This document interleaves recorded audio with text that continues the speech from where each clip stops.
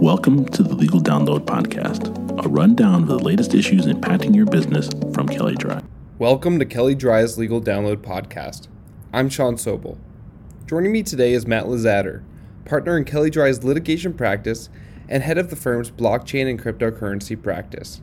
Today, we are going to be discussing the cryptocurrency regulatory landscape as regulators ranging from the SEC, CFTC, and the Treasury struggle to give participants in this growing sector some much-needed clarity. So, Matt, what's at the heart of the regulatory confusion?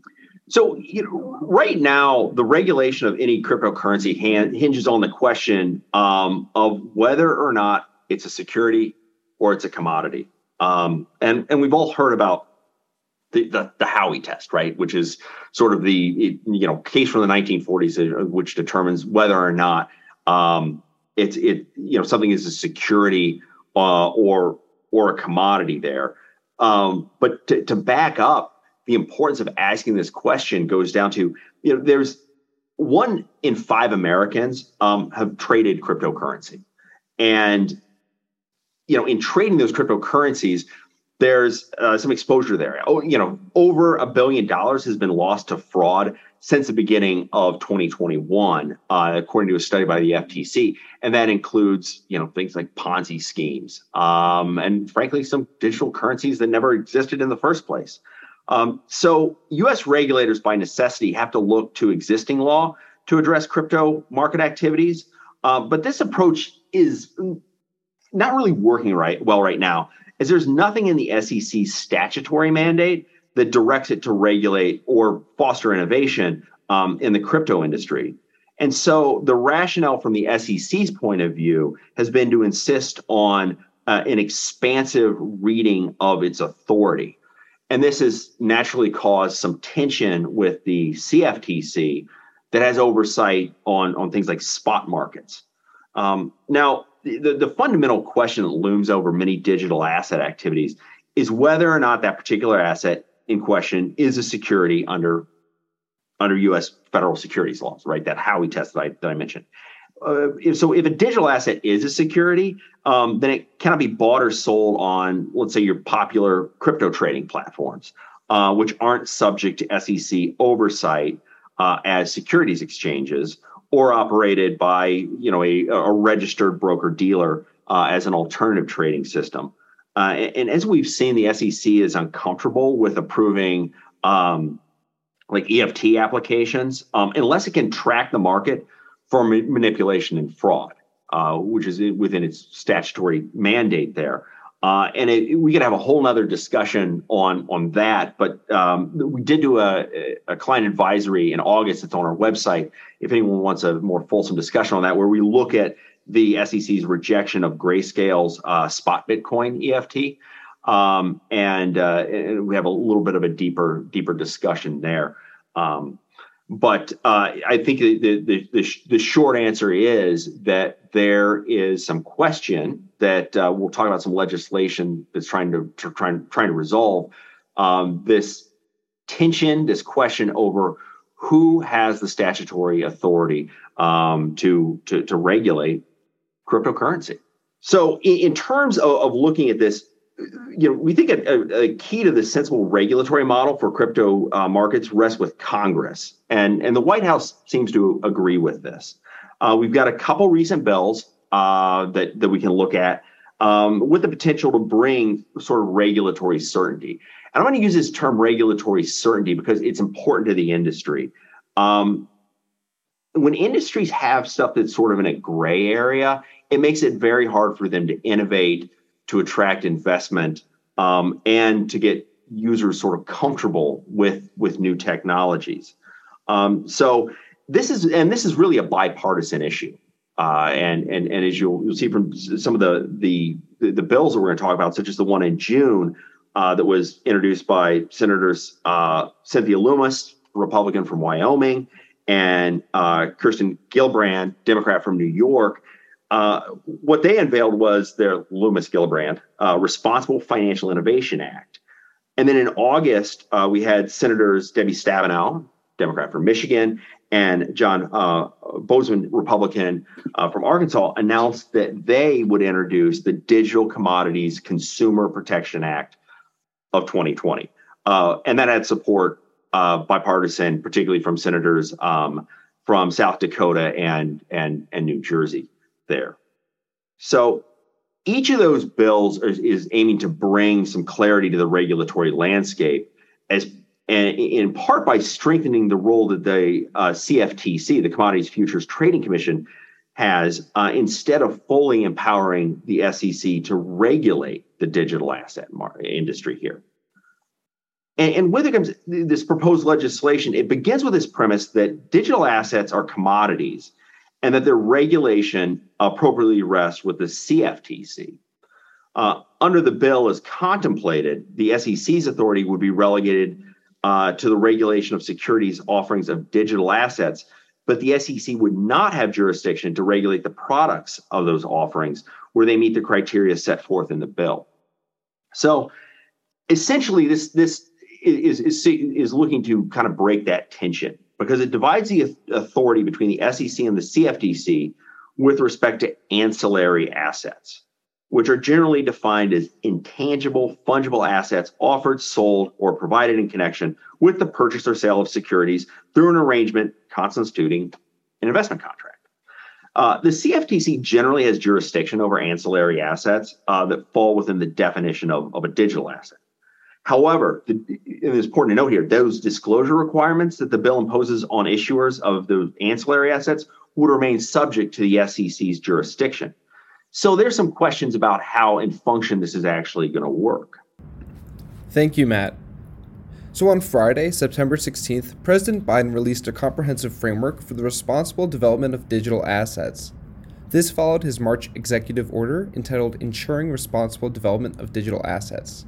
Do you think this framework will have concrete applications and address the gaps in cryptocurrency regulation? That's a good question, and this is, of course, following up on that March executive order.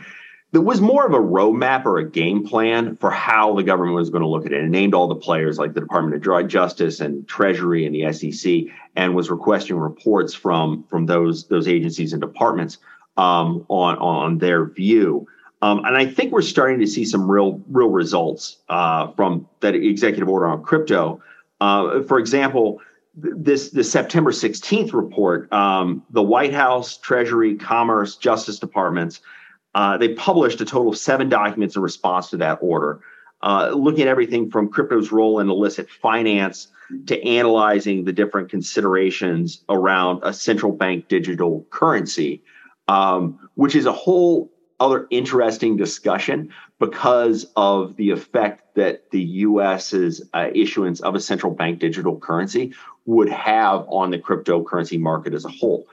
Arguably, it takes away some of the use cases for non-government issued cryptocurrencies on issues such as like financial inclusion and cross-border transactions.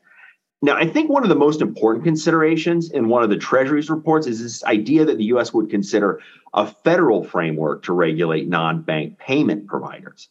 And depending on whether or not crypto exchanges are non-bank payment providers, this clause could hint that there may soon be a federal regulatory framework that's going to give us some certainty here. I mean, we certainly have a lot of clients that we advise that are virtual asset service providers or digital asset service providers. And we're caught in a little bit of a limbo, which, how do you develop how do you evaluate the underlying cryptocurrency? I mean, we a lot of times look to the NYDFS's green light list, so to speak, of the ones that they've approved for either listing or custodial stuff. But I think the long-running hope for the industry is that the U.S. might adopt a framework that would allow crypto companies to seek a federal license, allowing them to provide services nationwide. So you won't have to look at these individual states, or seek, to have the different, say, money transmission licenses, which are in 49 states. We'll exclude Montana. And that's sort of has been a piecemeal approach. So we're looking for some federal clarity and some overall regulation here. And really, to the White House's credit, the fact sheet release does provide a comprehensive view of the different issues the administration is considering, and it lays out what those agencies' role is expected to be in the future, and that can give us some certainty on where we expect them to fit into sort of this regulatory puzzle. So, Matt, in terms of combating fraud, what does the recent Biden framework do to analyze and correct crypto's use in various criminal activity types? I mean, that's a good question, right? This circles back to, there's that $1 billion lost since the beginning of 2021 in fraud schemes, right? And we'll talk about as a separate issue. There's the use for, ransomware and other fraud schemes. So that's $1 billion that consumers are losing in terms of like Ponzi schemes, fake investment contracts, that sort of stuff. And I'm hoping that what the U.S. government agencies will identify are the gaps in the cryptocurrency regulation and really focus on digital asset sector enforcement. And there's been some legislation around that as well. They said constituents are complaining, and Congress is looking to take action here. But the White House's report cited the potential for misuse and harm without coordinated regulations, even as it noted sort of this growing role in global finance, which is, of course, one of the arguments that underpins the central bank digital currency, is the U.S. does not want to fall behind other countries that are actually issuing their own digital currency there. But back to your question, so the Biden framework urged regulators like the SEC and the CFTC to issue guidance and rules for the digital asset ecosystem risk, and that includes that potential, for cryptocurrencies to be used in money laundering or for fraud. And on that money laundering front, the White House said that they'll consider asking Congress to amend the Bank Secrecy Act, the BSA, as it's known, to apply to digital asset service providers or those virtual asset service providers, commonly called like a VASP there. So that would include those cryptocurrency exchanges and platforms for things such as non-fungible tokens, NFTs. I would note that there's this week even, right? So in terms of congressional action, you had Senators Blackburn and Lomas provide an amendment to the Cybersecurity Information Sharing Act, which is voluntary, right? So they would voluntarily share information. But if the BSA was amended, that would clearly place it in, a law enforcement focused view, which is, I think, what the Justice Department is looking for. And the first part of what came out of the White House is that it looks at crypto's role in illicit finance. And it notes that, and this is a quote here, cryptocurrency is also the payment method of choice for ransomware and other digital extortion activities. And just to throw another kind of scary statistic out there, in the first half of 2022, over $2 billion was lost to hacks and exploits involving cryptocurrency. And this, in just the first half of this year, eclipses and exceeds what we saw in the whole of 2021 there. So it's worth noting that on September 16th, the Department of Justice also announced the establishment of a nationwide digital asset coordinator, which is a network. It's going to coordinate a network of federal prosecutors, because I think that there really needs to be some expertise brought to things like being able to trace cryptocurrencies, and recover funds when necessary, just like sort of the billions of dollars in Bitcoin that was recovered as a result of a massive hack in 2016. So it's really part of a series of actions that U.S. law enforcement is taking to ramp up their capacity for prosecuting criminal activity, in the digital asset and cryptocurrency space, including both the scams that get investors to put their money into the assets and then using those assets to perhaps hide illicit activity through use of like tumblers and things like that, or receive the proceeds of ransomware schemes, which is are the bad guys request that they be paid in Bitcoin or some other currency that they can hide the origin of those funds there, which is the definition of money laundering. So members of this Digital Asset Coordinator Network. They're intended to act as sort of the office's subject matter expert on digital assets and develop some best practices for investigating, crypto digital asset related crimes. And I mean, this is a big network, right? You've got 150 federal prosecutors and U.S. attorneys' offices and other special litigation divisions nationwide that are going to participate in this. So, Matt, where do we go from here? Well, it's really encouraging to see the White House make a concerted effort to regulate the digital asset industry. And given the size and growth of the industry, that push is really necessary.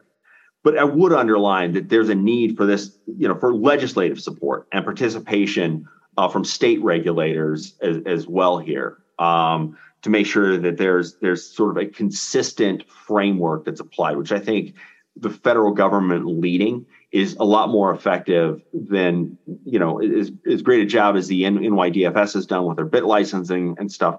It will give more certainty to the market, because this is, it's a national industry, it's a global industry. And as was outlined in March, there's a lot of different considerations to this. Everything from, sort of on the positive side, things like financial inclusion and the U.S.'s role as a leader in global finance, to sort of like this stuff that needs to be controlled for, illicit activity, consumer protection, investor protection, things like that. All things that were outlined in March.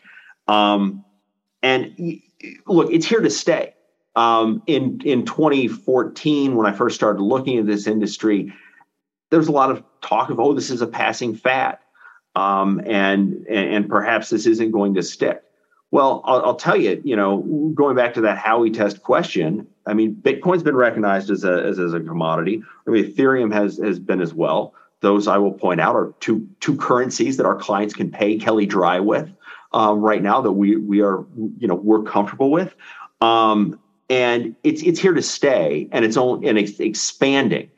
But it's expanding in such a way that we need this framework in place, because there's a lot of implications for cryptocurrencies for your global financial stability, and this distinctive nature of this underlying technology, evidenced by the importance of preparatory sort of these regulatory discussions and decisions. They need to be made at the national level first, right? We need to, have some definite, who's in charge of this, SEC, CFTC, some clarity there. But then also coordinating on a global level as well, considering that some of these actors, legitimate and illegitimate, are based outside of the U.S. borders. So, this is obviously something that the lawyers here and other professionals at Kelley Drye are tracking and staying on top of. Particularly, of importance is we're advising clients on, risk management is what it comes down to. Like a payment processor, are you comfortable providing payments onto a particular digital exchange platform? And what currencies are on that platform that you're going to be accepting those payments for?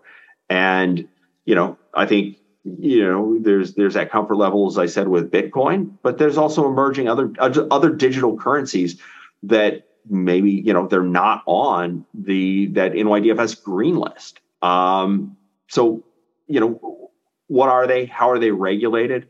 I think that, in terms of, to directly answer your question, where do we go from here? I think that Congress needs to stay engaged on this and push forward as, a bipartisan effort here. I mean, protecting consumers, protecting our financial system is not controversial here. So this is an area where you need subject matter experts. You need legislation that's not reactionary, but is forward-looking on where the market is going to go. And, for that reason, I think it's important for those of us that work in this industry to really, watch what's happening out there, both in terms of the legislation, but also, how is the market evolving, and what are the trends with, is there a real call for, EFTs and things like that by consumers. So we'll just I'd say at the end, it's about keeping the conversation going. For additional information on this and other topics, please visit kellydry.com. Kelly Dry has podcasts available through your podcast provider.